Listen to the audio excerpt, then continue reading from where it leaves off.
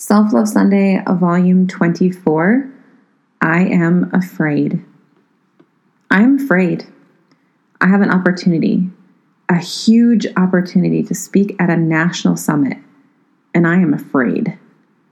I am terrified.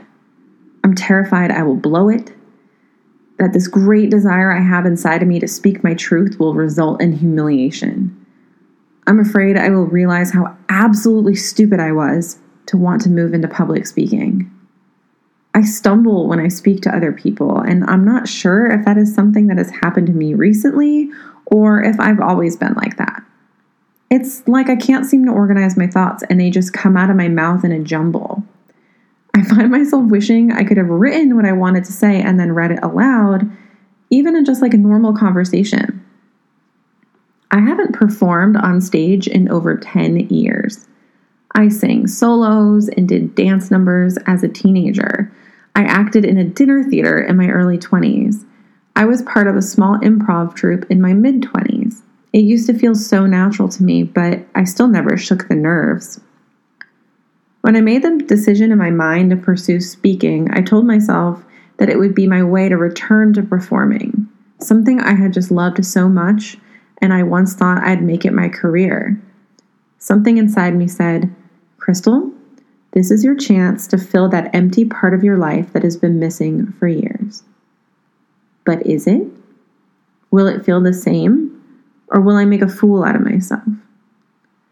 There are a lot of people out there that want to inspire you and will tell you how they believe in themselves and never doubt themselves and blah, blah, blah. Well, I am not one of those people. I am the person who's going to tell you that I am scared as all fuck, not just of failing miserably at this, but of speaking in general in front of others. I am also the person who is going to do it anyway. If you aren't at least a little afraid to do something, do you even really care about it? I'm not sure how you can. Self-doubt is natural, and instead of pretending it doesn't exist, maybe you just have to learn to fight it. This is so important to me. Speaking my truth and sharing my message is so important to me. I think I am finally ready to do that because now I have all the pieces that I was missing before.